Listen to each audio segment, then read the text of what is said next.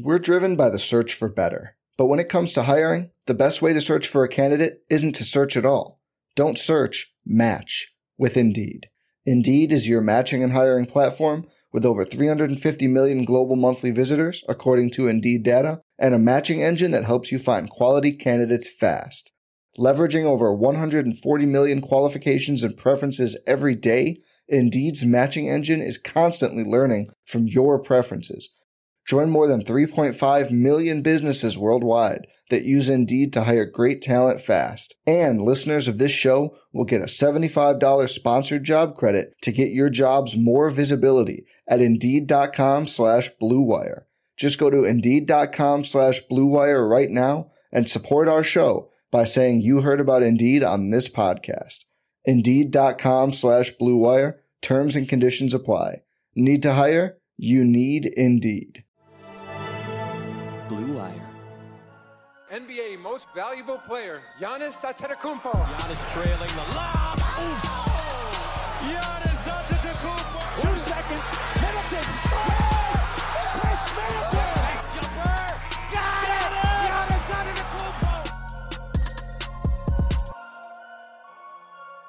Hey there, welcome to the Eurostep, a Milwaukee Bucks podcast, proudly a part of the Blue Wire podcast and the Eurostep Podcast Network. We've got an exciting collab episode in store for you today because the Bucks are in the finals. I don't know if you all have heard, but the Milwaukee Bucks are in the NBA Finals. I am Ty Windish, one of your Eurostep hosts. I am joined, as always, by the critically acclaimed Rohan Kadi. Rohan, how's it going? I'm doing well. The initial high of the NBA Finals, we get to cover this. It still hasn't worn off yet, but it's go time. We have to go right now. It's starting up today. Yeah, we're here. It's here quickly, and to get ready for it, a crash course on the Phoenix Suns and how this series will presumably look. We've tag teamed with the hosts of The Timeline, a Phoenix Suns podcast, part of the Blue Wire Podcast Network, Mike Vigil and Sam Cooper, the excellent host of that pod. We had a long discussion about all sorts of things in this series, some big questions. Rohan, you want to give a quick rundown of some of the big topics we covered? Yeah, like you said, we tackled a lot of the big questions. We talked matchups, we talked defensive schemes, we talk adjustments, coaching, sort of how injuries play into this. We go into everything. So make sure you listen to the full episode. Listen to the full episode here. Subscribe, rate, review if you haven't already. And then check out The Timeline for the other perspective of all of these games. I know it can be difficult to do that, especially if you're a Bucks fan listening, as most of our audience is. If you're just an NBA fan, certainly go check them out. But even Bucks fans, they do great work. One of my truly favorite podcasts to listen to. And apparently there's going to be a super cool intro of this same episode. So at least check that out. Great production work on display. But yeah, we had a long combo. We think you're going to enjoy it. So here it is. All right, guys, I want to start with what I think is the most obvious question for this series, so we can just get it out of the way from the beginning here, and that is how will health factor into this series? And I think this is sort of the story in a lot of ways of the entirety of the season and the playoffs in general. And just injuries in general. Like at this point of the season, everyone's playing with something. Chris Paul just had a MRI on his wrist. Here's a stat. Devin Booker, before breaking his nose, had a 61% true shooting percentage in the playoffs. After breaking his nose, 46% true shooting in the playoffs. So a massive difference there. Cameron Payne had his best game of the playoffs, 29 points, 8 assists, 0 turnovers, and then rolled his ankle in the next game and has not passed 7 points since then in the 3 games since then.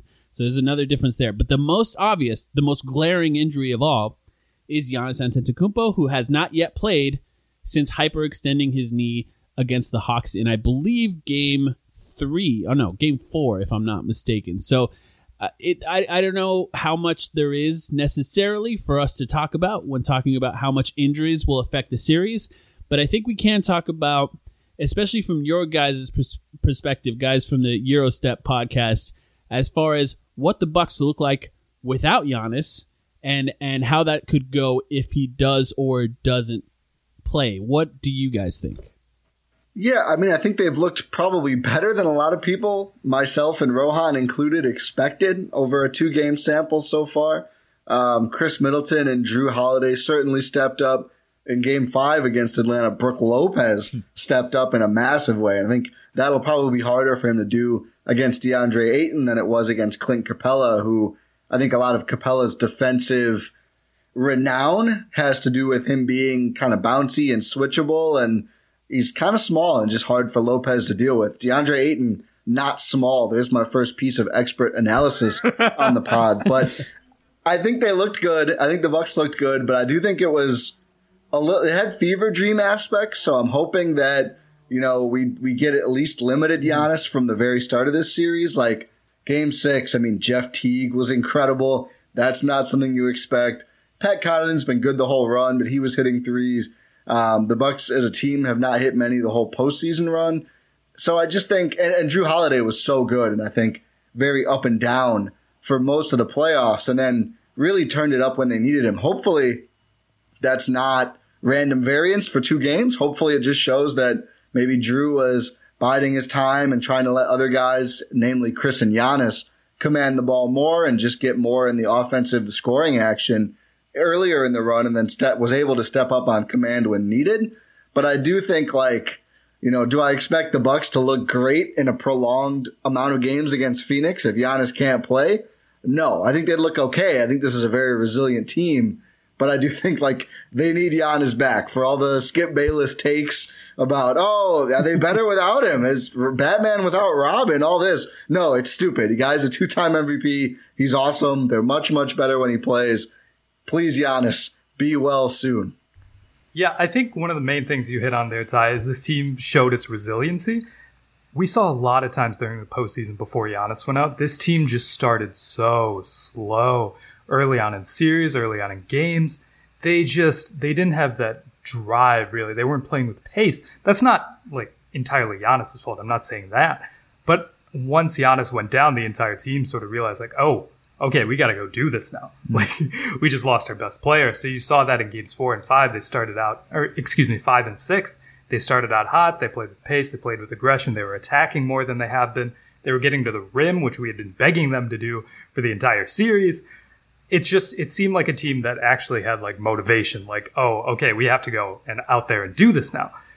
Without Giannis, for another series, I don't know if that's going to be something that can realistically hold up, especially against a team as good as Phoenix. With Giannis, you hope that this team sort of keeps that same energy going, especially because it's the NBA Finals now. This is the big moment. This is the biggest stage.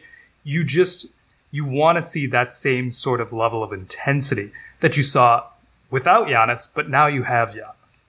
I have to say, one of the things I'm most appreciative of the fact that we have this matchup against you guys, as the Bucks specifically, is I think both fan bases and both teams are in a pretty similar emotional place with our confidence.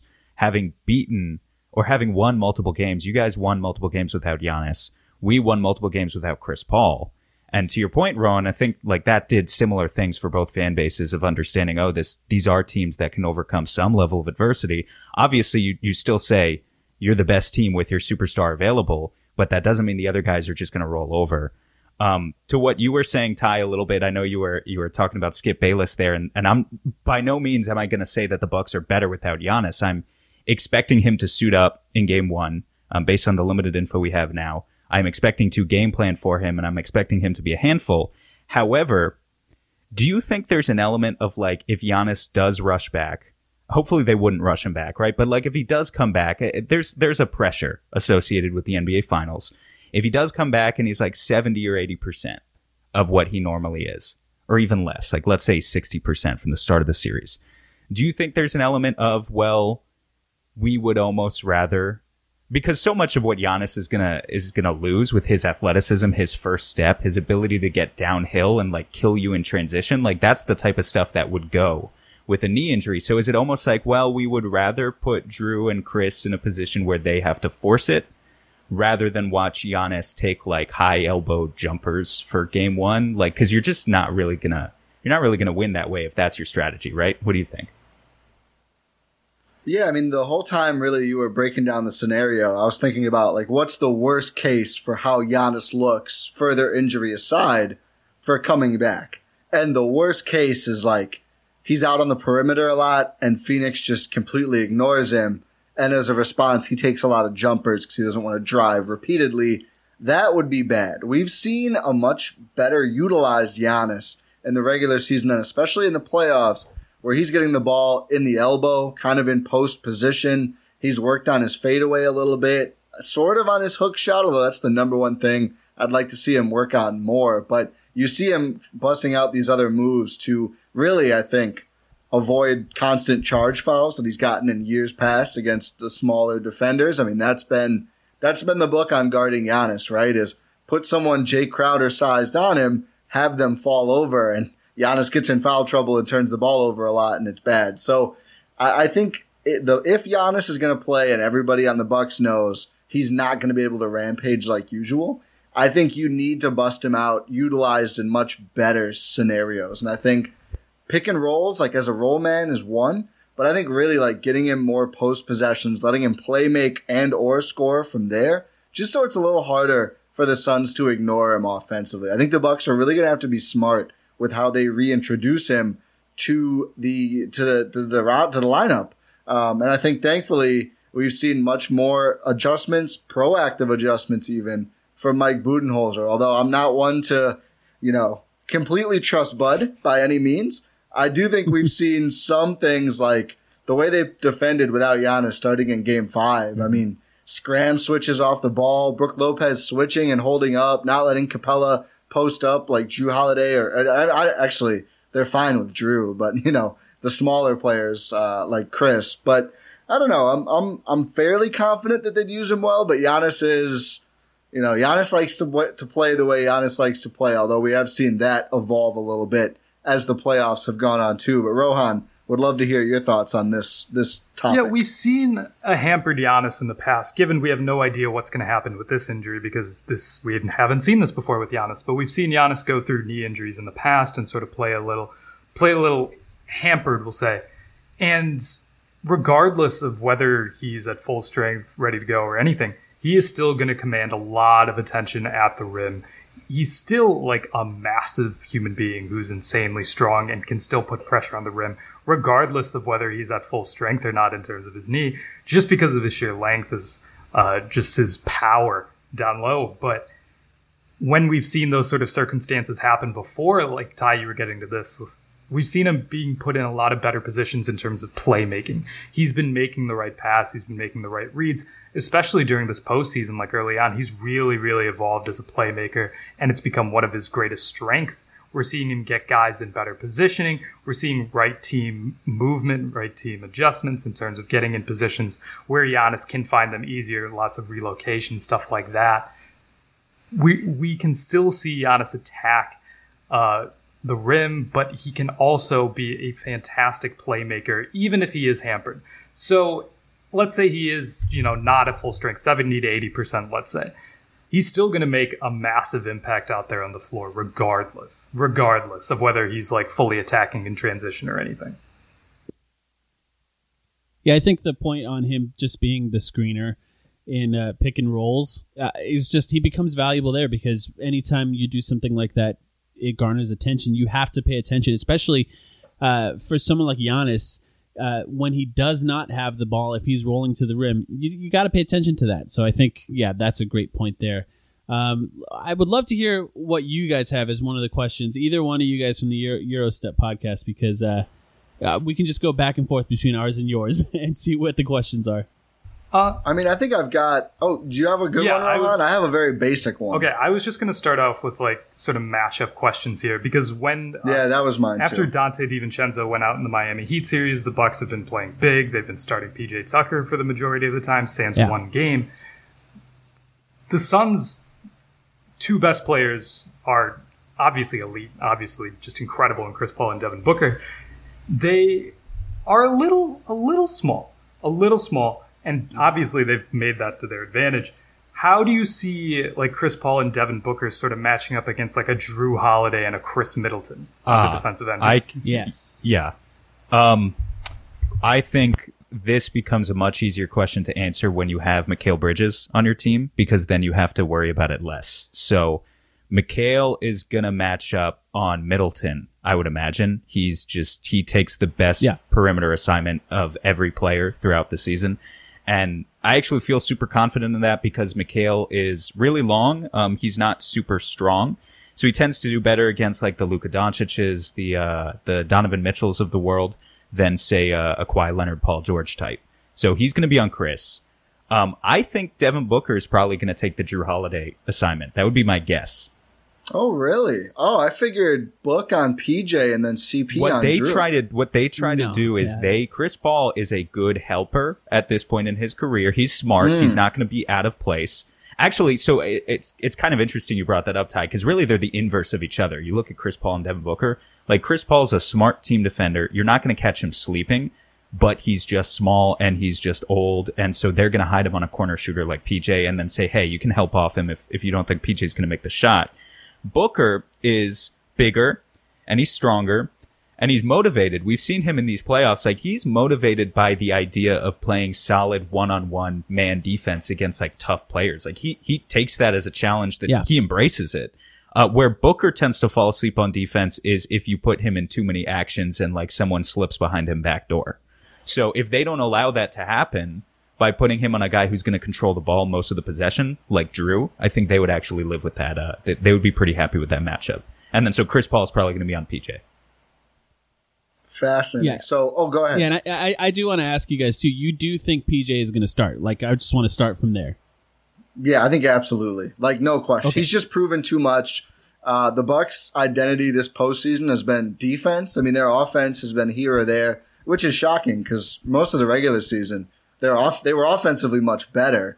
I think maybe playing PJ a lot more is maybe what changed that around. But the Bucks are so huge on defense. Budenholzer's always been big on defense. I think, for the shooting woes that we've seen at times, PJ on offense, the offensive rebounding has been huge. That's the one place that offensively he offers a lot and has made a big impact for the Bucks. And I think, although CP is one of those players, I think Zach Lowe's piece was great on him about just like every possible little thing he's going to exploit. And I think that includes like he'll probably stop PJ from getting some boards just by either flopping well or, staking out position and just getting it or tapping it out or something. I don't think PJ will eat there like he did against Trae Young, but I do think he'll be able to make an impact there. I think he starts for sure. Rohan, do you agree? I mean, after the Atlanta series where you kind of were like, maybe starting Bobby Portis would be a good idea here, and they still didn't. Yeah, they're going PJ. For sure. We're driven by the search for better. But when it comes to hiring, the best way to search for a candidate isn't to search at all. Don't search, match with Indeed. Indeed is your matching and hiring platform with over 350 million global monthly visitors, according to Indeed data, and a matching engine that helps you find quality candidates fast. Leveraging over 140 million qualifications and preferences every day, Indeed's matching engine is constantly learning from your preferences. Join more than 3.5 million businesses worldwide that use Indeed to hire great talent fast. And listeners of this show will get a $75 sponsored job credit to get your jobs more visibility at Indeed.com/Blue Wire. Just go to Indeed.com/Blue Wire right now and support our show by saying you heard about Indeed on this podcast. Indeed.com/Blue Wire. Terms and conditions apply. Need to hire? You need Indeed. Okay. Yeah, and this is all under the assumption that Giannis plays for me, because my question, I had a very similar question to what you guys had, is who guards Drew Holiday in particular. I'm assuming that, first of all, I want to just preface all of this by saying the Suns have been very willing to switch on just about everything so far. I think Giannis presents a different challenge where they may attempt to not switch on him, which is a little bit easier for a guy who's likely not going to pull up from the 3-point line behind screens as often as maybe he could. Him. And also, please. Also, he tends to attack. Please, actually, don't tempt him. He tends to attack without a screen a lot of times too. So you don't have to worry about switching in those scenarios as well. So I'm just assuming Ayton on Lopez, Crowder on Giannis, Mikal on Chris. And I think when at that point, then you have Devin Booker and Chris Paul, and you're looking at PJ and Drew. And I think Sam said it right, and I think this is something that the Hawks did, right? Trae Young was sort of hiding on PJ Tucker a lot of the times. PJ Tucker, not much of a movement guy. We love him, as we all know. I love PJ Tucker, and you look, the Suns revived his career, right? They're the ones that brought him back from China, and he just now in media day he called it his second home. Eddie Johnson, the guy who is the color commentator for the Phoenix Suns, used to say that PJ Tucker might as well have a couch in the corner because he just sits there and waits for the ball. And so, Chris Paul on him, I think that's probably the right way to go, especially with what he's shooting right now. PJ Tucker, once again, I love him. Not shooting very well in the playoffs so far. So you can kind of help off of him a little bit more. And I think you're right, Ty. I think that Chris Paul is going to try and bait him into as many fouls as possible when he crashes those offensive boards. The Bucks have been one of the better offensive rebounding teams in the playoffs so far, and the Suns have been one of the worst. So I think trying to negate that advantage in any way possible, if it's Chris Paul, it's not going to be boxing out, right? It's not going to be going over a guy and getting a rebound. He's going to have to use his brain, and that means his body will go limp as soon as PJ Tucker tries to climb him in any way possible. And I think Sam brought up a great point with Devin Booker on Drew Holiday. Drew Holiday is an interesting one because, first of all, every single series so far, they have been trying to pick on Devin Booker defensively, and it really has yet to work because the best way to pick on Devin Booker defensively is to get him off the ball and try and backdoor cut on him, or try and swing the ball to him and to whoever he's guarding and try and shoot before he can close out. That's like the best way to do it. And that's actually kind of hard to do, to pick on somebody off the ball like that. So more often than not, they've been getting the switches and attacking him, and he's held his own. I mean, he's strong. He doesn't have long arms. He's strong, but he's smart, and he's capable of holding his own on the ball. So I think it's going to be an interesting challenge for him. In a way, I think with the kind of effort that Devin Booker is going to expend guarding somebody like Drew Holiday, who's going to have the ball more often, and then taking the best defender on the Bucks in the offensive side for the entire series, he's going to be a bit like, I wouldn't be surprised if Chris Paul ended up with more offensive stats by the end of this series, I guess I could say, because I think Devin Booker is going to have a little more of a challenge on both sides of the ball than Chris Paul will. Depending on what you guys think, because I also would like to hear who you guys think is going to guard who from the Bucks end. But yeah, I agree with Sam, I guess is my point. Yeah, I mean, I'd love to go through who I anticipate guarding who for the Bucks momentarily, but just on that thought of like the way to hurt Devin Booker, this reminds me a lot of like Harden and Kyrie, and especially Kyrie. Yeah. I mean, injured Harden just couldn't move. That was a different beast. But healthy Harden and Kyrie, like I thought Kyrie played tremendous defense when he was healthy in that series. I thought the way you pick on him, and especially on Harden after he couldn't move, was like get them in action. So I think maybe too late for that series a little bit, but especially against Atlanta, Drew has been running a lot of ball screens and like throwing a lot of either oops to Brook or Giannis, or just getting them the ball and, you know, one step away. And it's especially Brook, his touch has been tremendous. I think Marcus Johnson, a Bucks color commentator, shared that nobody in the playoffs has a better field goal percentage in the restricted area. I think Ayton is second and Brook Lopez is first. Lopez shooting like 81% or something. Like his touch has been ridiculous, and he's been huge for the Bucks, especially these last two games. So I hope even with a healthy Giannis, they find ways to get him working inside. Obviously, the spacing isn't perfect, but those two are going to play a lot together just because they're too good, and the Bucks don't have enough options, quite frankly. But so yeah, I think if Drew continues to run a lot of pick and rolls, right, and like, you know, get moving to the paint simultaneously with a big guy, so you have to watch the lob, you have to watch the kick out. Drew himself is like really, I'll say, rounded into form attacking the basket. I mean, he's great all year. It's his best offensive skill, I think, because he's just so damn strong. But earlier in the playoffs, he was just kind of wishy-washy from everywhere. Lately, he seems like he's on a different level. So really hope we continue to see that, obviously. So I think that could be interesting if they put Booker like running around a bunch of screens or dealing with a bunch of screens. I think that sounds like it's going to be the optimal way to play it. I hope the Bucks don't just try to ISO him because, I mean, he's a big guy. He's got a chip on his shoulder, like you guys said. nobody likes hearing about how they're a bad defender, certainly. So I hope that's not the play, and I think especially with a more limited Giannis, I hope it won't be. But my read, and I'd love to hear your guys' take and Rohan's take, I think we start with Drew on CP, PJ on Booker, Chris on Bridges, Giannis on Crowder, and Brook on Ayton. And I think that Brook-Ayton big man battle might sneakily end up defining the series. I think both of them have been so good. And it's like, will Ayton's youthfulness and strength and energy win out, or Brook Lopez is savvy? And he's pretty damn strong too. But those two are like, the way they play on both ends is going to be so big in the series. So can I just ask, and I have a couple of follow-up questions, actually. I have a bigger one I want to talk about in a minute. But just from the outset there, first of all, I looked up the regular season stats. Drew played more possessions, on Chris Paul in the regular season. I actually came out thinking he was probably going to take Devin Booker here, but for you to say the opposite, he's probably going to take CP3 makes sense. Why PJ on Booker and not Middleton?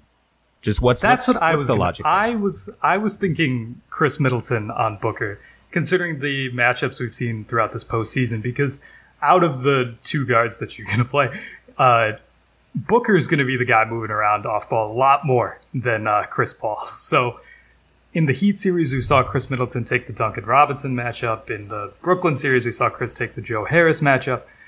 I could see this sort of being a similar sort of mindset. Obviously, they're very, very, very different players. But I could see Chris Middleton on Devin Booker and put PJ on Mikal Bridges. Makes it a little bit easier for the Bucks' perspective. But Ty, what's your reasoning there? Well, I mean, first and foremost, just think of the offensive loads that both players are going to have. I mean, you mentioned it earlier, I think Mike, with like Booker and how much he's going to have to do and dealing with potentially guarding Drew Holiday. Like, Chris is going to have to do a ton on offense, especially early in this series, but really all the way throughout. PJ, not so much. I mean, we talked about a couch already. I mean, his quote from the Nets series on like, do you feel like you have to score more? He basically said, no, like, I'm guarding Kevin Durant. No, I don't. Like, do you know how much energy this takes? Like, I refute that notion. I'm kind of busy out here.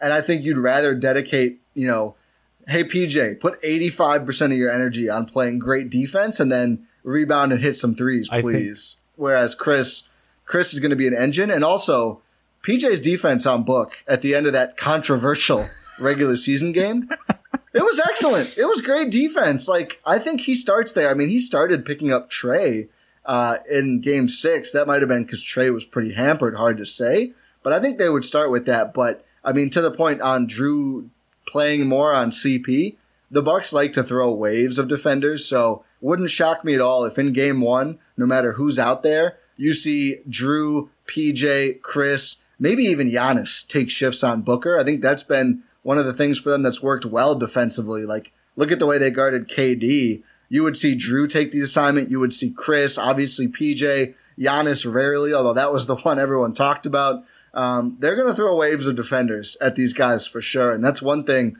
Bud has not been afraid to get weird with. Ever since I saw Giannis match up on Kyrie to start the Brooklyn series, I was like, okay, we might see some controversial defending decisions. But I think this is one area where Bud's tendency of like, I want to try everything out a little bit and see what works is actually pretty smart. Like, I think you can strike gold by doing that from time to time. I just think PJ on Booker would present such an interesting narrative.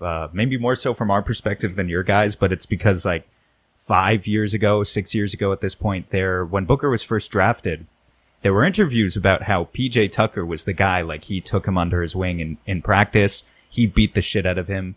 Just trained him like an 18, 19-year-old Devin Booker on how to play. Like, these are the tricks that defenders are going to use against you. I don't know if he was thinking necessarily about the playoffs at the time. The Suns weren't a very good team, but like, this is what you have to do to become a better player. For that, I have no doubt that made Devin Booker a better offensive player, going toe-to-toe with a guy as tough as nails as PJ in practice. For that to culminate in this matchup in the NBA Finals would just be pretty funny. And I think he has his advantages. Booker's he's a bigger guard. He likes to use his strength in order to try and create separation, and I don't think he would get really any of that against PJ. But I think the other thing you have to worry on the other end of the spectrum is just PJ's quickness with where he is at this age Yeah. is not what it once was when he was in his heyday. And so, I think Bud would probably be pretty quick to make that adjustment. If he saw PJ getting blown by, he would put Chris on him instead. I think it's almost as simple as Devin Booker went from 18 to 24, and PJ Tucker went from 30 to 36 in that time, and that's a big difference, as far as athletic primes. But I actually think PJ Tucker could do a pretty. I mean, I saw what he did to Kevin Durant, and of course, Kevin Durant. You can't stop Kevin Durant. We all know how it works. Like it's almost similar to the way that Suns fans talk about DeAndre Ayton guarding Giannis, for example. Where, DeAndre Ayton does a relatively good job, but you still can't. What are you going to do? You still can't stop him. And I think PJ Tucker with KD, that's how it was. It's just about sort of making that first option disappear and forcing him to that second, third, or fourth option. And I think PJ could do that. So I think that's interesting. I imagine, Sam, I know you had a question that you said was related to defense. I think that we probably have a similar question. So I'd like you to get to that one and see if we can Okay, well, I don't know. Maybe it's the same, maybe it's not. But I think we can only spend so much time talking about like the initial matchups, because ultimately those initial guys, this is what I'm most curious about with the Bucks. The biggest reason for me personally, from the outsider perspective, to buy stock in what the Bucks were doing this year, despite the worst regular season record, the reason it all made sense to me that this was still a team that I took very seriously the entire playoffs, was because you guys started switching. You perfected the drop defense years ago. I feel like Milwaukee was like maybe the first team to do that in the NBA in the modern era. And then, obviously a drop defense, A, it only goes so far in the playoffs kind of in general. That's kind of what the theory is. But B, the Suns specifically are very good at picking apart a drop defense because of Booker and Paul. Chris Paul's a 60% mid-range shooter when he wants to be. It's tough to stop that if you're going to drop a guy back. You guys started switching much more, even with Trey back in Game 6. And so I think that's really interesting in talking about what you're going to do, how comfortable you're going to feel about switching against the Suns in this series. Specifically, I want to nod my cap or tip my cap over to friend of our podcast, Kevin O'Connor, because he just said this on the Ringer NBA show. He said, using Second Spectrum data, the Suns scored only 0.8 points per possession in the Clippers series versus switches, which is putrid. It's terrible. And we scored over 1 point per possession against basically everything else that they tried to do, whether they trapped or hedged. We've seen teams try to trap and hedge against Chris Paul and Devin Booker. And what we found is either the role players are too good and the guards are too good at like making those cross court passes, like to find an open shooter in the corner. Or if it's Chris Paul, his processing speed is too fast. You can't like double Chris Paul because he just finds the open man every time. But if you switch, that can muck up what the Suns are trying to do a little bit. So how confident are you two in just the theory of the Bucks being able to switch continuously, kind of more as a go-to defensive scheme throughout the series? Do you think it's something Bud is even interested in trying, or that we'll see from early?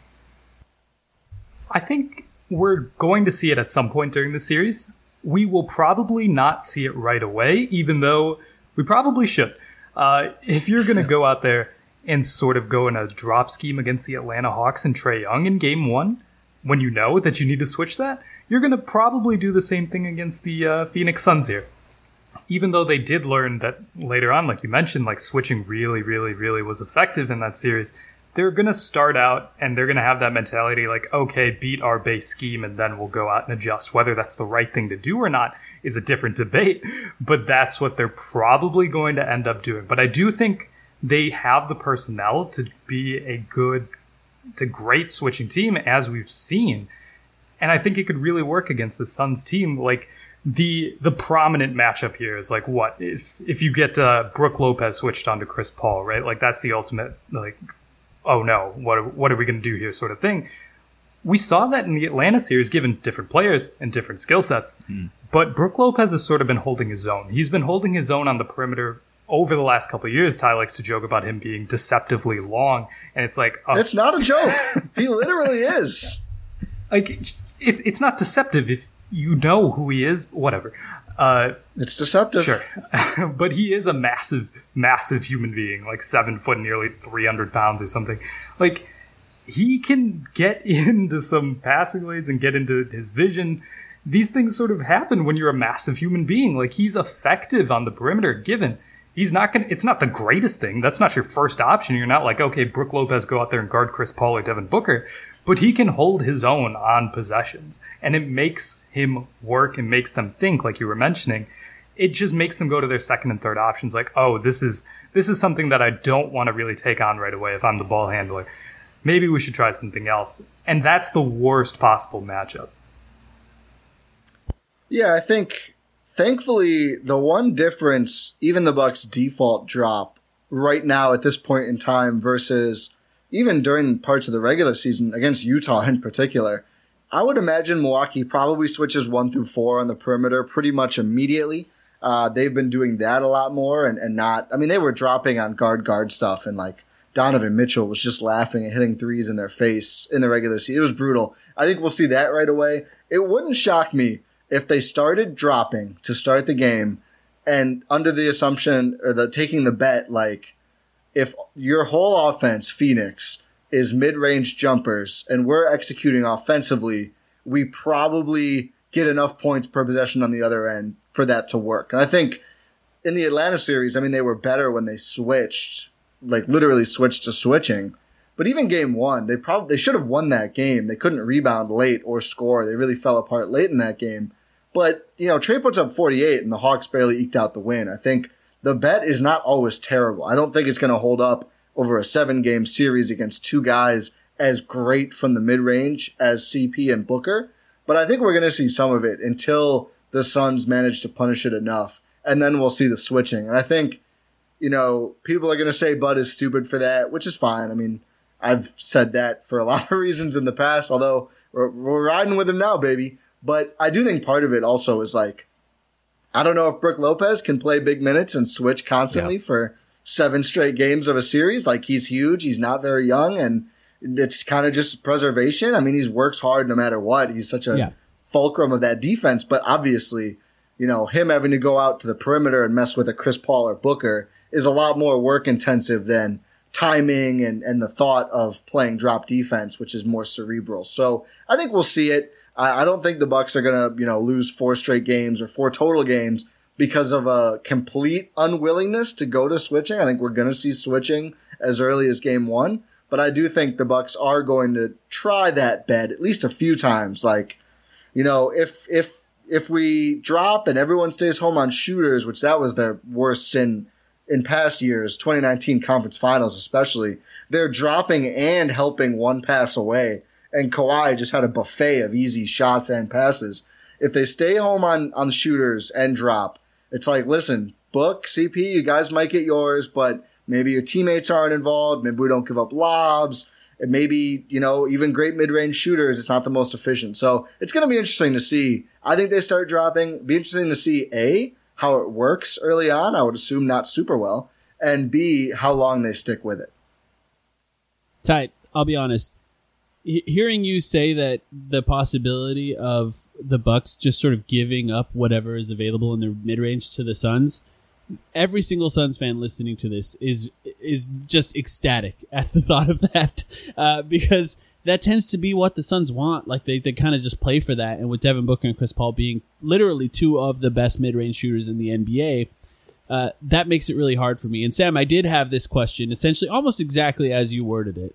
My question, though, even extends beyond that, in that if the drop does not work, is there a point that Bud will start to pull Brook Lopez's minutes? Because I even think beyond that, if they do start switching, if the Bucks do start switching, assuming that Giannis is healthy, right? That's the preface on all of this podcast here. I'm not sure that Brook Lopez can continue to play. Now, I appreciate that you guys mentioned that you're a little more confident in him on the perimeter than I am. I do think it's a little interesting that the Suns have 3 guys that attack in 3 different ways on those switches, being that Devin Booker is like a true 3-level scorer. He might hit you with a step-back 3. He might get past you, pull up from mid-range, and try and get fouled. He might get to the rim. Cameron Payne is essentially the sort of analytics type player. If he gets a big pulled out to him on the perimeter, he's going to try and blow by you to the rim. If he hits that jab step, the big backs up, he's just going to shoot the pull-up 3. And then Chris Paul is sort of that side-to-side guy that's going to sort of rock you to sleep and try and pull up from mid-range. And I just think the combination of those three guys... Keep going, but can I ask a question I'm dying to ask? After you finish making this point, I have something I need to know. Okay. The combination of all three of those guys and the way that they can attack Brook Lopez in particular on those switches, I think is going to put a lot of pressure on Bud to do something that the Bucks appear to be resistant to do, and that's really just put Giannis sort of at center, because regardless of who Brook Lopez is guarding in that situation, if the Bucks start switching, that's the guy that's going to screen, right? It's going to be that guy that screens. If it's Jay Crowder, if it's DeAndre Ayton, if it's Mikal Bridges, regardless of who it is, they're going to work that switch to try and get one of the guards on them. So I think the question for me was, would the Bucks be willing to switch early, which it sounds like maybe you guys are thinking they're not going to, and even beyond that, at what point would they be willing to even potentially go smaller, right? They're still huge, and switch with that lineup instead of with Brook Lopez on the floor. That's interesting. But Sam, you had something to add. It's just the fact that you mentioned those three guards. I want to credit our friends over the 7 Seconds or Less podcast for this idea, but you just reminded me of it. I wasn't going to ask this. Ty and Ron, we've talked about Cameron Payne, Devin Booker, and Chris Paul together as kind of like a secret weapon lineup for the Suns in the past. We talked about how we've wanted to see it more than we actually have. They've only played it in very short spurts, the three guards all together. But the numbers are very good. The numbers are very good. I just want to say, because this is a series, theoretically, you guys have Drew. Drew is awesome. Middleton can hold his own. After that, it's kind of like just a lot of big wing stoppers and not a lot of quick guard stoppers. Do you know what I mean? If the Suns double down on the strategy of, we don't have the size, like you guys are going to get offensive rebounds in this series, so let's just double down on what we're good at and kill you with speed and try to maximize dribble penetration in a lineup. If the Suns played a 3-guard lineup with like Cam Payne is now suddenly the shooting guard, Devin Booker's the small forward, how do you think you would guard that? Like who's taking that third assignment, and what do you think about that? To answer Mike's question first, the Bucks went small with Giannis at 5 in Game 1 against Atlanta to the whole fourth quarter. So we'll see it. I mean, part of it depends on how much Giannis can play, because if Giannis can't play a ton, they just need Lopez, and they just need to. They're going to keep working to find ways to play him because there just aren't enough alternatives. Like extended run with Bobby Portis as your small ball 5. Although switching is his thing on defense. It's the one thing he does. He does it well-ish. They drop with Portis. It's just hell. But it's bad, yeah. So I think you kind of have to play Brook more depending how much Giannis can play. It's going to be tough for him to guard those three guys for sure. But his thing really, he's going to try and make guys shoot over him. That's what he does. Like, he'll concede that extra step and just I don't have the analytics. I'm sure they're out there. If friend of the timeline KOC wants to pull him up on Second Spectrum, by all means. But it feels to me like guys shoot very poorly over Brook Lopez on the perimeter. I think you'd have more success trying to get by him, but I do think he manages to stay a half step farther back than most players would and just give himself a chance to at least disrupt the shot of a guy going past him. But so I think you're going to see there are going to be shots over him, potential there. I think he just defends them well because he is deceptively long. Just wait. Deceptively long. Everyone will KOC, see. If you're listening, by the way, Deceptively long. hit both of us up with your Second Spectrum plug. We would appreciate it. Please. As for the 3-guard lineup, I think they would just have to involve Chris, PJ, and Drew to start. Like, with Dante going down, and Dante is not a perfect player by any means, but he's a solid to good defender of guards. Yeah. And the Bucks they don't have any other of those. I mean, Forbes is bad.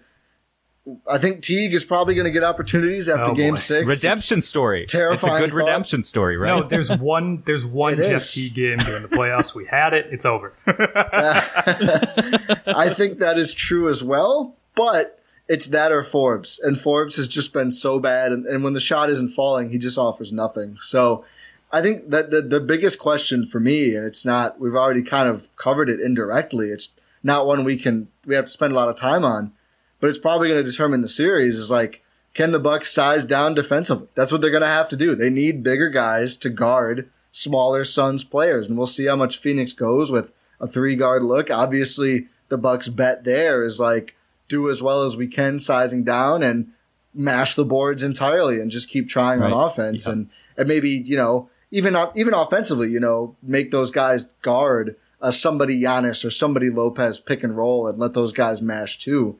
I think that's what they have to do. I like the Bucks know that they absolutely cannot like, oh, we'll run out Drew and Teague for extended minutes so we can guard little guys. Like, no, the better bet is to play the bigger guys who aren't ideal fits, but they're just much better. And that's what we've seen them do. I mean, the guard minutes off the bench have been so scant. Pat Connaughton's probably going to have to get involved and guard some of these guys, which he's been okay. I think he's more of a forward than a guard at this point. He's only been okay? I thought you his numbers should be in the rafters. Yes, that's what this. I was going to ask you about this. You weren't supposed to bring it up that soon. Why should Pat Connaughton's number be in the rafters? Please. Ty, please explain it to our audience. Why do you think this? So, most of it has to do with the Brooklyn series so far, though he was very good in Game 6 as well against Atlanta. So that was bolstering my case. But my case for that, and we might see another series like this round, the Bucks ended up with 6 playable guys against Brooklyn, and he was one of the 6. And they ended that series just playing 6 guys, and he held up, and he was huge in Game 7. I don't think they win Game 7 without him.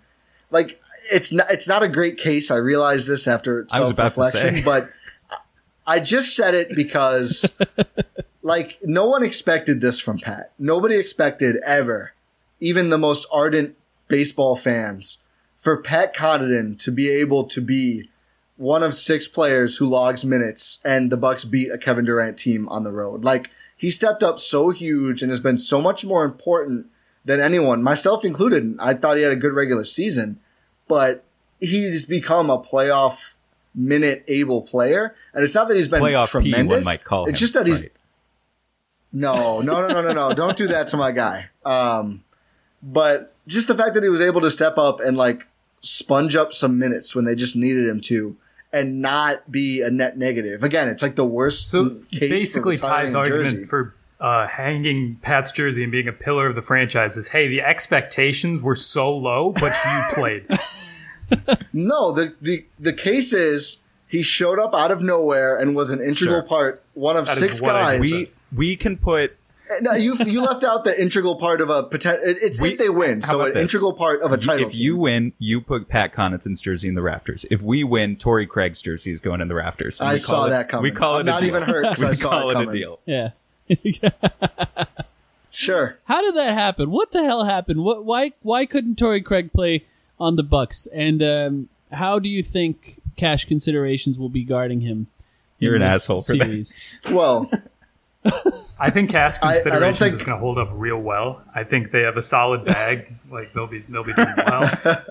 But I don't think Bud was a big fan of Torrey.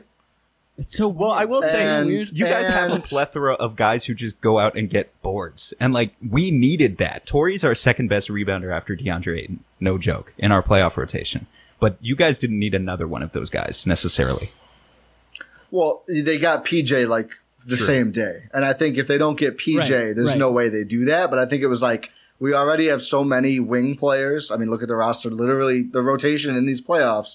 He's not going to play anymore. I think part of it was not a great fit. Part of it probably an agent favor. Like, we know you're not going to play now that we have PJ, so here, go to a good team. I'm guessing the Bucks, like most people, did not expect to see Torrey Craig in the playoffs. When they made that trade, they probably don't do it if they see that one coming. But I think that was a lot of it. And, but yeah, it looks terrible now, obviously, that he's playing good minutes on their opposition. I mean, PJ's great. You guys got a good end of that deal either way. It led to PJ Tucker, so I guess it makes sense there. I would love to hear another question from you guys that you have for this series.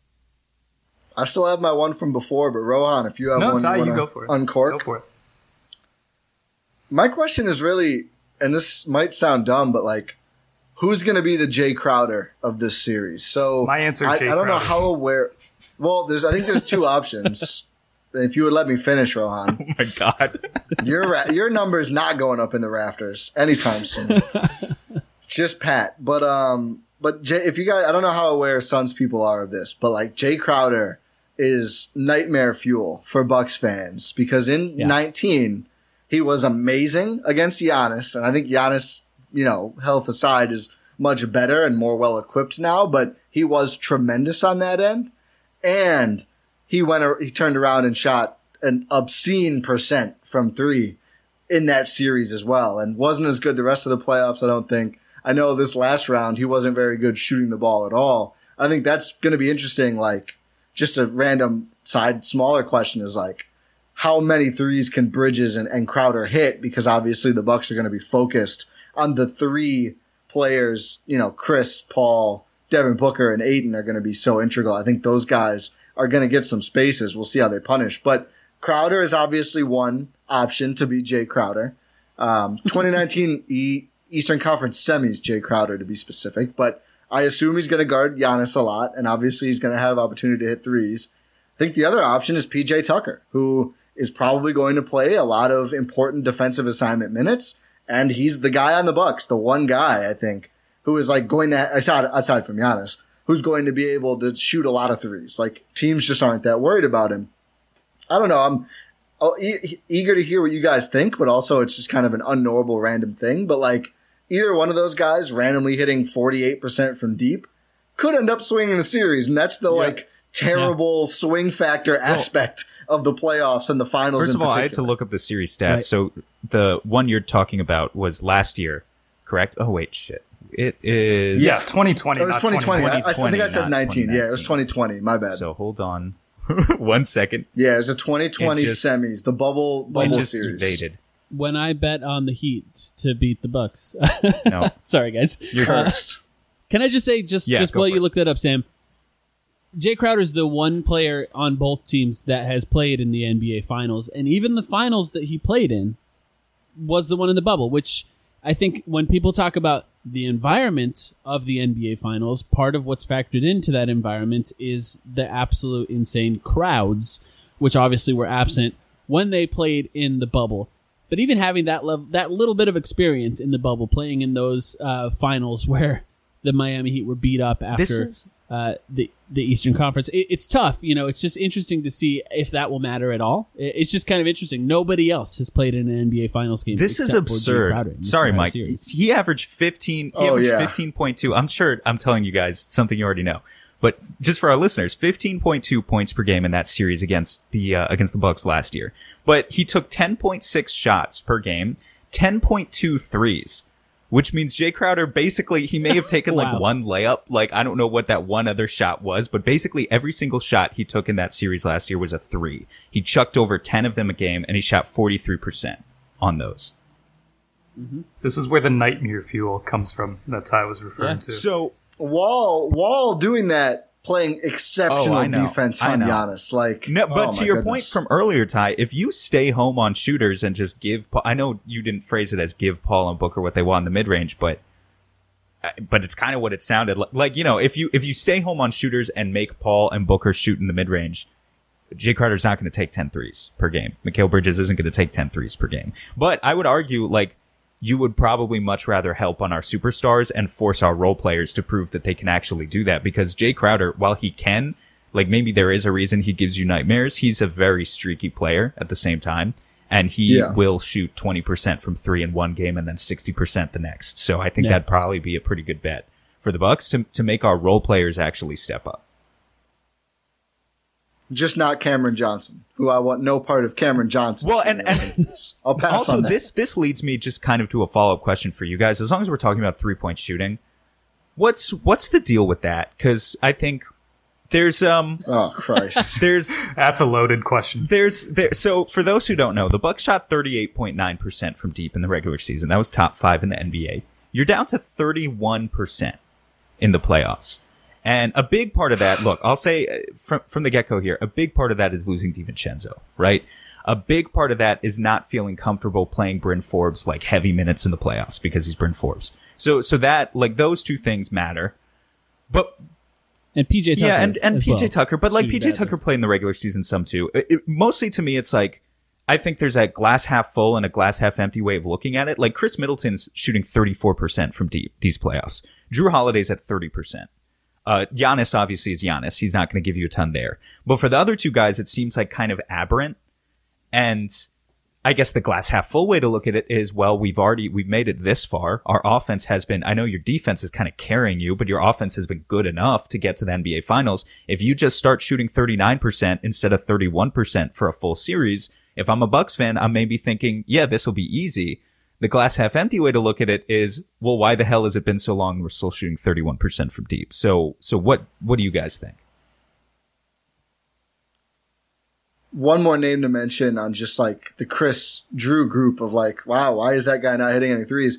Bobby Portis, I think 47% in the regular season, is at like 30% in the playoffs, despite most of his looks being very, very good, like trailer or corner or anything else. And Portis has played well. All those guys, of course, the first two more so, have played well in spite of that. I think at this point, there is like the feeling among Bucks fans, and I share it, is like, threes would just feel like found money at this point. Like they're so used to winning without hitting a lot of them. And defense is huge in that. Being monstrous scoring at the rim is a lot of that too. I think that's been more important even. Like I think there's been games where the Bucks looked like they were going to lose. Game 6 against Atlanta was one of them where like the other team is hitting all these threes and you just know the Bucks won't, but they keep getting inside and they just keep engineering buckets. I think that's been huge for this team. And I think it's almost like I do think the one advantage the Bucks have over the Suns, I think people would look at this and go, if they're just looking at that particular topic, well, if everyone's healthy, Giannis is probably the best player in the series.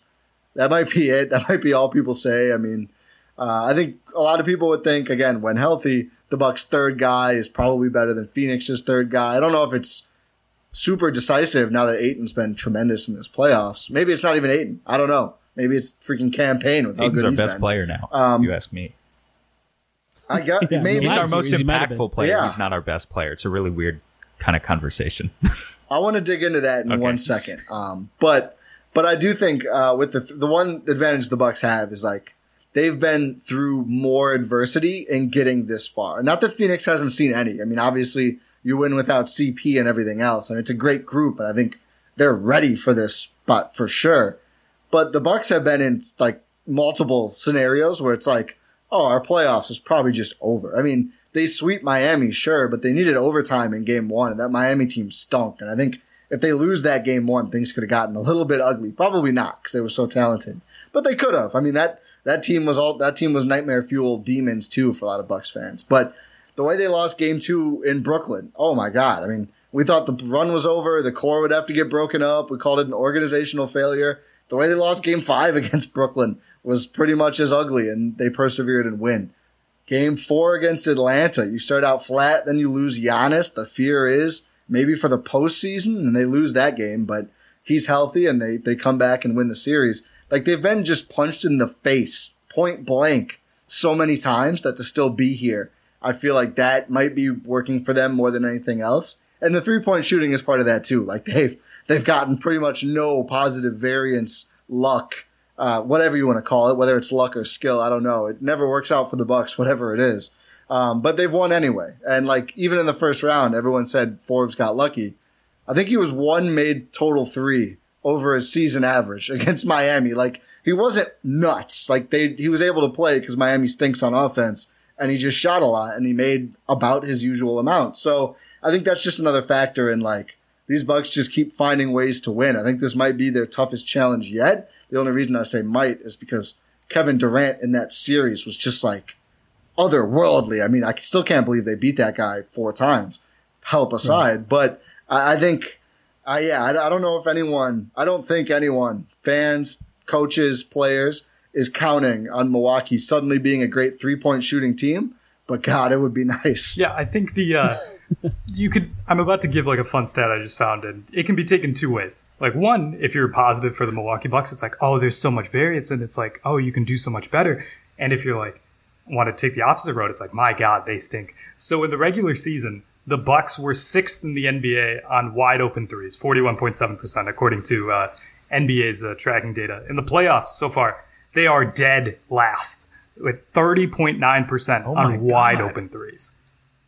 dead last. And they're so, like, the positive thing is they're dead last on wide open threes, and they're in the NBA Finals. And there's still, you can shoot better than that. You technically can get worse, I guess, but statistically, you would think that it would go higher than that. Yeah, it can't really get worse than dead last. I mean, technically, I guess that's just what dead last is. But yeah, I found that to be something that stood out to me as well. I think a lot of this series and people who don't like basketball, first of all, people who don't like basketball aren't listening to either one of our podcasts, but people who don't like basketball hate hearing something like this. But like, whatever team gets hot from three, that's going to affect the series dramatically. That was one of the things that I had written down. It's not super fun to say that, but I think that's going to have a big effect. And I think sort of we can call that Jay Crowdering, I guess.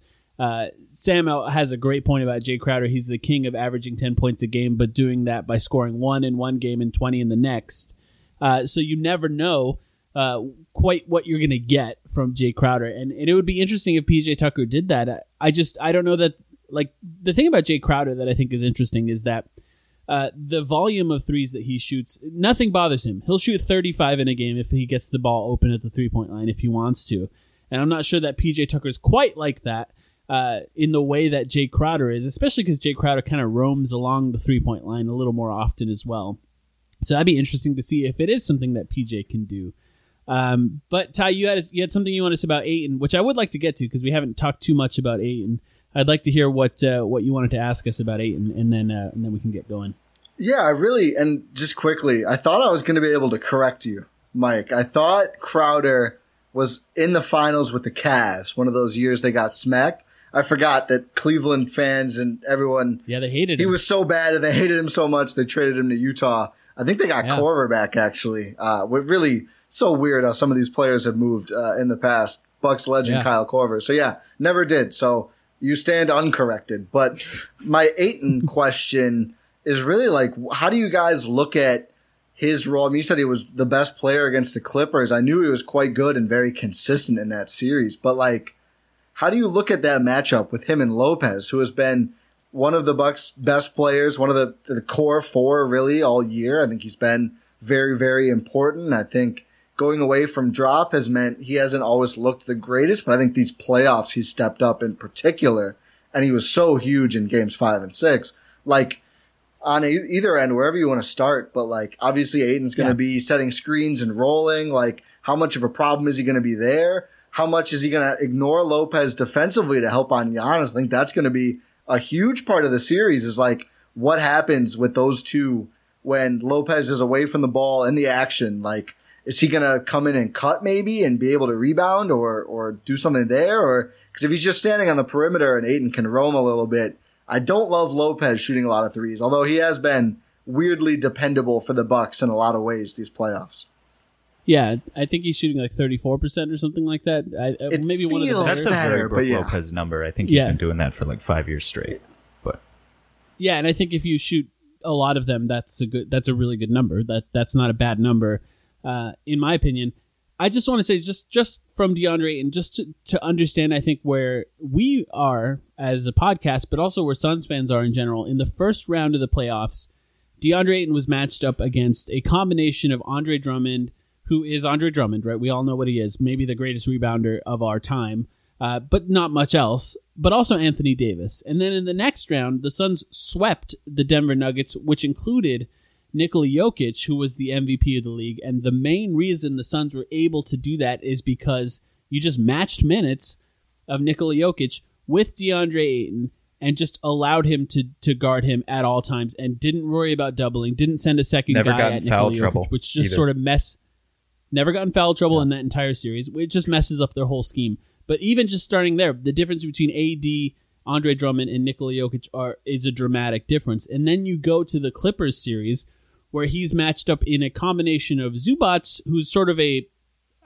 almost like a poor man's Ayton, if you will, in what Zubac is, and then the small ball that they run, right? They didn't even start a center for multiple games. So the challenges that DeAndre Ayton has stepped up to throughout this postseason, in my opinion, we've called it a leap more than once on this podcast. he has made another leap from where he was in the regular season, and his ability to step up to the challenge in each one of those series has just blown me away.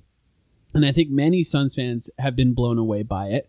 And so looking at Brook Lopez, in a lot of ways, Suns fans look at that and say it's a different challenge for him once again. It's a different kind of big man.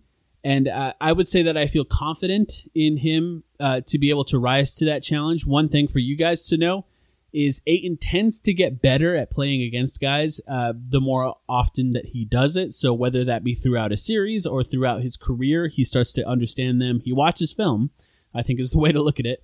And he gets better over time. So I'm excited to see that matchup. I think it's a really interesting challenge for DeAndre Ayton, sort of balancing guarding him on the perimeter, help defense, and then the players around him rotating to help him out if he does end up helping in the paint, which I think he's going to have to if Giannis plays a lot. I think it's going to be a really fascinating thing. And I even think that you could see an extended stretch of these games, if Giannis is healthy, where DeAndre Ayton is guarding Giannis. And I think it's a whole different challenge for him once again, another MVP that he's going to have to guard on. Can I just say, we're an basis. hour in, and like we didn't even mention that yet. Like I want to bring up the stats of Ayton on Giannis, because I don't think it's just like a cute, like, oh, DeAndre Ayton's 22 years old. Like maybe he could stop Giannis on one possession. He's done it before. And I pulled through NBA's tracking data all of Ayton's possessions on Giannis in the past. He's played a total of 19 minutes against Giannis through 6 games between his rookie season, his sophomore season, and this year. All regular season games. So I admit, like, if you don't want to take too much from it, that's fine. But Giannis in those games has scored 46 points when matched up against Ayton in 19 minutes. But he shot 14 for 35 from the field. He shot 18 of 23 from the free throw line, so he has gotten to the free throw line. If you tally up those field goals and those free throws with that point total, it comes out to a 51% true shooting percentage, which for Giannis Antetokounmpo, the 2-time MVP who routinely posts 60 plus, is very bad. And if you go into this series with the prospect of Giannis being limited, I couldn't possibly be more confident in Ayton's ability defensively to handle whatever's asked of him, whether that's Giannis or Brook Lopez. They're different challenges. But I think defensively, he's at that point where whatever you toss at him, he's going to be able to handle. Now on offense, because I remember Ty was talking about that first, he was like, oh, is he going to be a threat on the roll? I think the beauty of Ayton's offense at this point, it's kind of subversive. It's however much attention you want to pay to Ayton's offense is that's going to heavily influence what you get out of him. So if his gravity's doing a lot of work and you decide to keep Lopez or a low a tagger close to him on those lobs, maybe he's not going to score a lot of points, but maybe Chris Paul and Devin Booker are going to get the pull-ups that they want in the mid-range. If you pay more, or the corners. If you pay more attention to the guards, Ayton's going to get some lobs. I mean, his offense is not really the go-to at this point. I think the reason it's so hard to sell the casual fan is DeAndre Ayton being, when I say he's the most impactful player on the Phoenix Suns at this point, I mean it.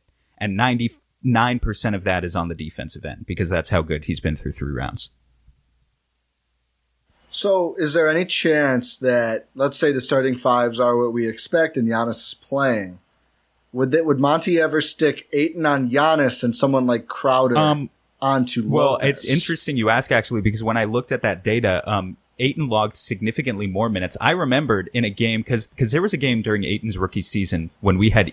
Rookie year, Ayton was one of the best Giannis defenders I ever saw. Since then, I feel like Giannis has gotten better, but that year... He was amazing. We won one of those. I think we won both of those games, actually, somehow. We won at least one of those games that we had no business winning that regular season. We were a 19-win team.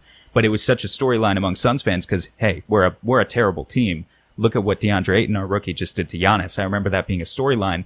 The matchup data claims that he's logged actually much more minutes in the 2 games this year with Monty Williams as the coach. So I wouldn't be surprised if that's the case. I wouldn't be surprised at all.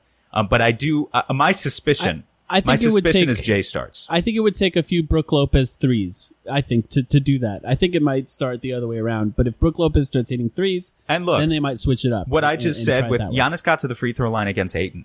If you're a Bucks fan, I'll say the same thing to you as I would have said to any other fan of a team we've played at this point. I said this, to Nuggets fans too. If you can get DeAndre Ayton into foul trouble, you can win this series easily. Because the Suns don't have a backup center. And you're already so big. You grab a lot of offensive rebounds. If you get DeAndre Ayton out of the game, The Bucks are, I think, first in second chance points. The Suns are close to dead last among playoff teams. So just think about the opportunities to feast that you'll have. Your first look on offense doesn't even need to be efficient if DeAndre Ayton is out of the game, because then you can just clean up on Dario Saric. The problem is DeAndre Ayton is one of the best centers in the NBA already at his young age at not being put into those positions. He's very good at using verticality. So it's not going to be easy, but if anyone can do it, it is Giannis Antetokounmpo. So we'll see. Rohan, do you have a question? No, it's just anything. I think it's going to depend a lot on what Brook Lopez can do both inside and outside. That'll dictate those matchups. Mike, you were talking about him hitting some threes, but also like if they're putting a smaller guy on him, he's just going to go out there and mash down low. Like he will put whoever's smaller than him in the basket, and we saw that a lot during the Brooklyn series. We saw that during the Atlanta series. Like if they go small, put a smaller guy on him, he's going to try to abuse that matchup, and he's so efficient. It's going to be a good shot no matter what. So that's going to be an interesting matchup because not only does putting Ayton on Giannis sort of hamper Giannis maybe potentially, but you're also like, oh, what's the result of that? Is that going to lead to even more efficient shots?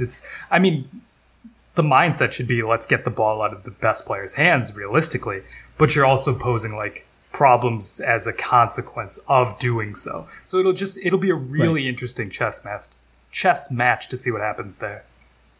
Yeah. And two quick thoughts on that. One, the Bucks have gotten better as the playoffs have gone on when they see a Crowder-sized or smaller player on Lopez. Early, and especially in the regular season, they would like get it to him like 18 feet away and have him post up. And that's awful. He's way too slow. He does not make the decision quickly enough. If he gets doubled, it's like almost a surefire turnover unless he just hits a silly shot. And he will hit silly shots, but they've been much better at like, okay, we're going to get you the ball 4 feet away. And you can dribble once or not dribble and just throw up a floater or whatever, and you're right there. And that's been much, much better. So hopefully when they do stick a small or hide a small on Lopez, the Bucks are continuing to like throw him lobs or get him in post position very, very close to the basket. The second quick thing, and this is something I noticed before Giannis' injury against Atlanta, certainly Ayton's not the only good Suns defender. They have some great perimeter defenders, but as you mentioned, the one center, the one rim protector, Giannis had Capella on him a lot. And for a substantial part earlier in that series, like he drags Capella out of the paint and he's kind of just sizing up in the middle of the floor. And the Bucks were cutting from all over and just getting really good looks at the rim because if you get that first step and Capella's out of the paint, no one's really there to contest the shot. It's really hard for a perimeter player to help off of anyone and be able to defend that. So it will be interesting to see if Giannis can do better against Crowder and force the Ayton matchup if the Bucks do similar things. It's almost like, it's not really, but like the old Kawhi isolation when teams would just stick whoever Kawhi was guarding in the corner. It's like, let's get Giannis out of the paint and open up that space now that the big, terrifying Ayton isn't there for other players to be able to get to the basket. So it'd be interesting to see if we see much of that at all. Yeah, that's interesting to think about. And I think that's where we would see, I guess from my perspective, where we would see the difference between the secondary perimeter defenders on the Hawks. Oh, yeah, the Suns guys are so much better. No question. Crowder. No question. Yeah, absolutely. I'll say this before we get going here. I like the Bucks. I like their fans. I like you guys. And every series I think we've gone into it. This is kind of the way I felt about the Nuggets. I didn't leave that Nuggets series feeling any bad way about the Nuggets either. I hate that it has to be you guys that are our enemies for this this one. But I think it's great. I think that in this specific series, if the Suns win, obviously first championship ever, revenge for the coin flip, something we didn't even talk about. It would be amazing. If the Bucks end up winning, I would obviously be devastated in many, many ways. Happy for PJ Tucker, happy for Giannis. Once I go through the stages of grief, I think I would probably get there. But I appreciate that we get to go through this journey together. Blue Wire podcasts, all of us with Blue Wire. It's fun that we get to do this with you guys. I'm happy that you guys get to cover the finals as well. I think maybe we should all take a moment just to plug our Twitter accounts and our podcast real quick, since I know this is running on both of our feeds. If you guys want to go first. Yeah, we'll have to do series predictions after, but we'll make the people sit through our self-gratifying plugs first. I'm Ty at Ty Windish, TIWINDISCH on Twitter, one half of the Eurostep podcast, which is also found on Twitter at Eurostep podcast. That's GYRO Step, an allusion to Giannis. And the greatest podcast name, I think. Oh, agreed. At least on our network. Yeah. We always tell people one day the content will be as good as the name, and then we'll be like the number one podcast in the universe. But that's found on all podcast platforms as the Eurostep Podcast Network. We've aligned with our friends at the Win on 6 podcast, teamed up, super team, covering the Bucks. So there are 4 of us you'll hear regularly on that feed, breaking down all things Bucks, including a ton of collabs this postseason. But my Eurostep co-host, Rohan Kadi, take it away. Well, I mean, you took everything else, so I guess I'll just plug myself. I'm on Twitter at RKATTIJR, and that's it. You covered everything else. I'm efficient. What can I say? I'm Chris Middleton in games 3 through 7 out here. All right, I can go. I'm Mike. You can find me at Protected Pick. I'm the guy with the bag on his head. That's what most people refer to me as. Our podcast is called The Timeline, a Phoenix Suns podcast. At The Timeline Pod, if you want to follow us on Twitter. We record after every game. We've been doing that for the playoffs, but usually at least once a week, once it gets back to normal. Yeah, I'm Sam. Sam at S Cooper Hoops on Twitter. I just want to take a chance and echo what Mike was saying a minute ago. I like the Bucks. I think this is a great series for the league. I think we're still us 4 and the other Bucks fans I know on my feed. We're still gonna sling some shit at each other throughout the course of the series because, like, you know, it's all in good fun. Like, I like Denver fans too. I legitimately like everyone on that roster except maybe Campazzo. But that didn't stop me. I mean, hey, but that didn't stop. You know, like, you guys remember the when Jokic was ejected for the hit on Campaign. Like, that's not gonna stop me from being like, oh, fuck Jokic. You know, like, it's Twitter. It's Twitter. It's just Twitter. But still a massive respect for that fan base, a massive respect for this one. And I think this is just a really great series. Let's be happy that it's not Lakers Nets or some boring shit like that for a second. So great job, guys. Looking forward to seeing your coverage throughout the series too. Ty, I know you want us to do predictions. I'll tell you right now, we don't do predictions on our podcast. We try to stay away from them. If you want to rope us into them, I'd be willing to do a prediction for you guys, though, if you'd like. Yeah, you guys just going to cut it off of your feed? Only on the Eurostep feed? No, I'd put it on. Yeah. What do you think? I'd love to hear yours. Well, I mean, after they break the Bucks in 6 curse last time, after B. Jennings had said it, they had never won a series in 6. Goes back to the 80s. I think New Jersey Nets was the last time they won in 6, way back when. We hoped it would be against Brooklyn. That would have been super cool. Tie it not, but oh well.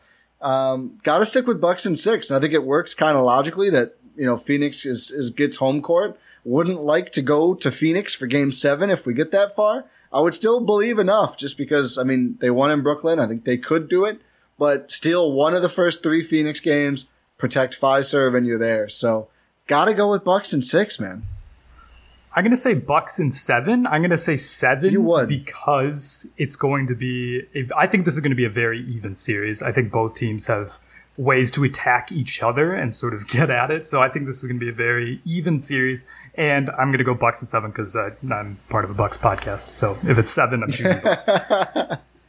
I'm gonna go. Sam, what I'm do you gonna go think? Suns Do you in wanna do 6. I mean, wow, what a shock that the Bucks guys pick the Bucks and the Suns guys pick the Suns. But I'll just say, like, I'm feeling an all-time high with confidence in DeAndre Ayton, all-time high in confidence with Monty Williams. I think this team's rolling, and I think they've taken enough punches at this point for me to believe in their ability to take a few more and go all the way. It's not going to be easy, and I'm going to reevaluate that a lot depending on how Giannis looks. If he does play in game 1, that's going to be very much like a game-to-game thing. But I'm feeling I'm feeling Suns in 6. What about you, Mike? I think I'll go Suns in 6 as well, but I'll be 100% honest. I'm about to make all the Bucks fans hate me. My initial thought was Suns in 5. I'll be 100% honest. And I know you guys are going to hate that, and I know Bucks fans are going to hate that, but that was my initial thought about this series. Just because matchup-wise and with Giannis's injury, it just kind of makes me feel like that's the way it could potentially go. But I think it could be. I could go either way. Ultimately, this is why I don't do.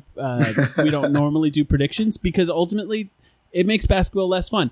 I like when unpredictable stuff happens, and I like to watch the games play out before I make any sort of observations. But yeah, I'll just say Suns in 6 for now. I'm not that offended. Like, if you're factoring in Giannis's condition in that, not offended at all. That your team you cover is very, very good, and Giannis is very, very good and very, very important. But final thought for me, and I don't mean to be the hogging the final spot or final thought guy.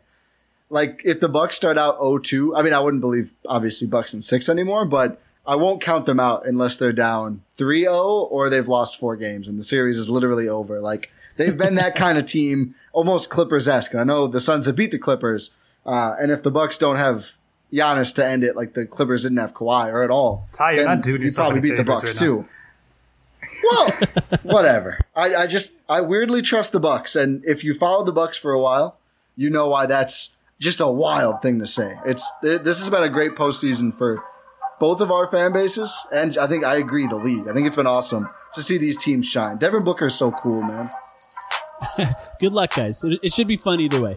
Regardless of how everyone here thinks that it's going to play out, this series is going to be a fun series no matter what. It is the NBA Finals.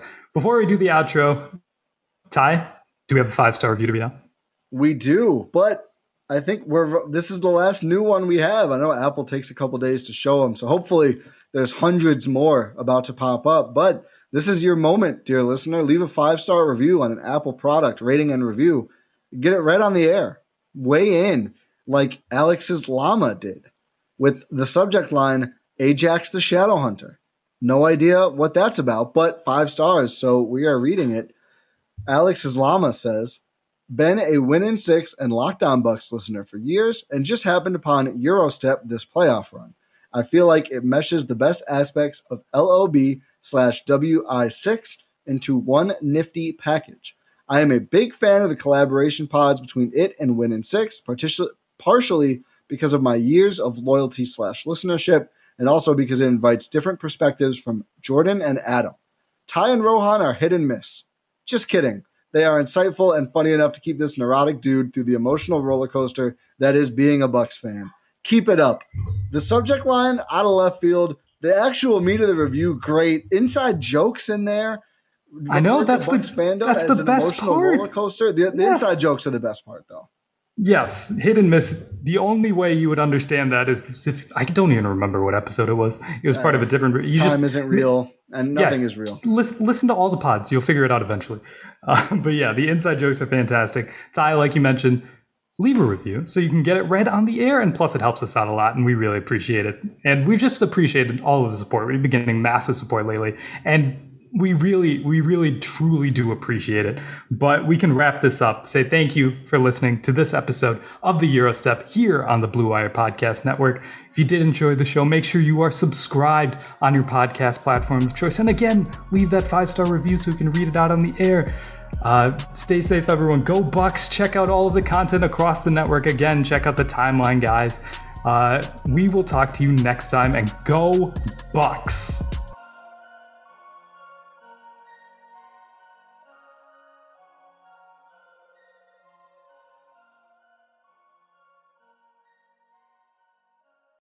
For the ones who work hard to ensure their crew can always go the extra mile, and the ones who get in early so everyone can go home on time, there's Grainger, offering professional-grade supplies backed by product experts so you can quickly and easily find what you need.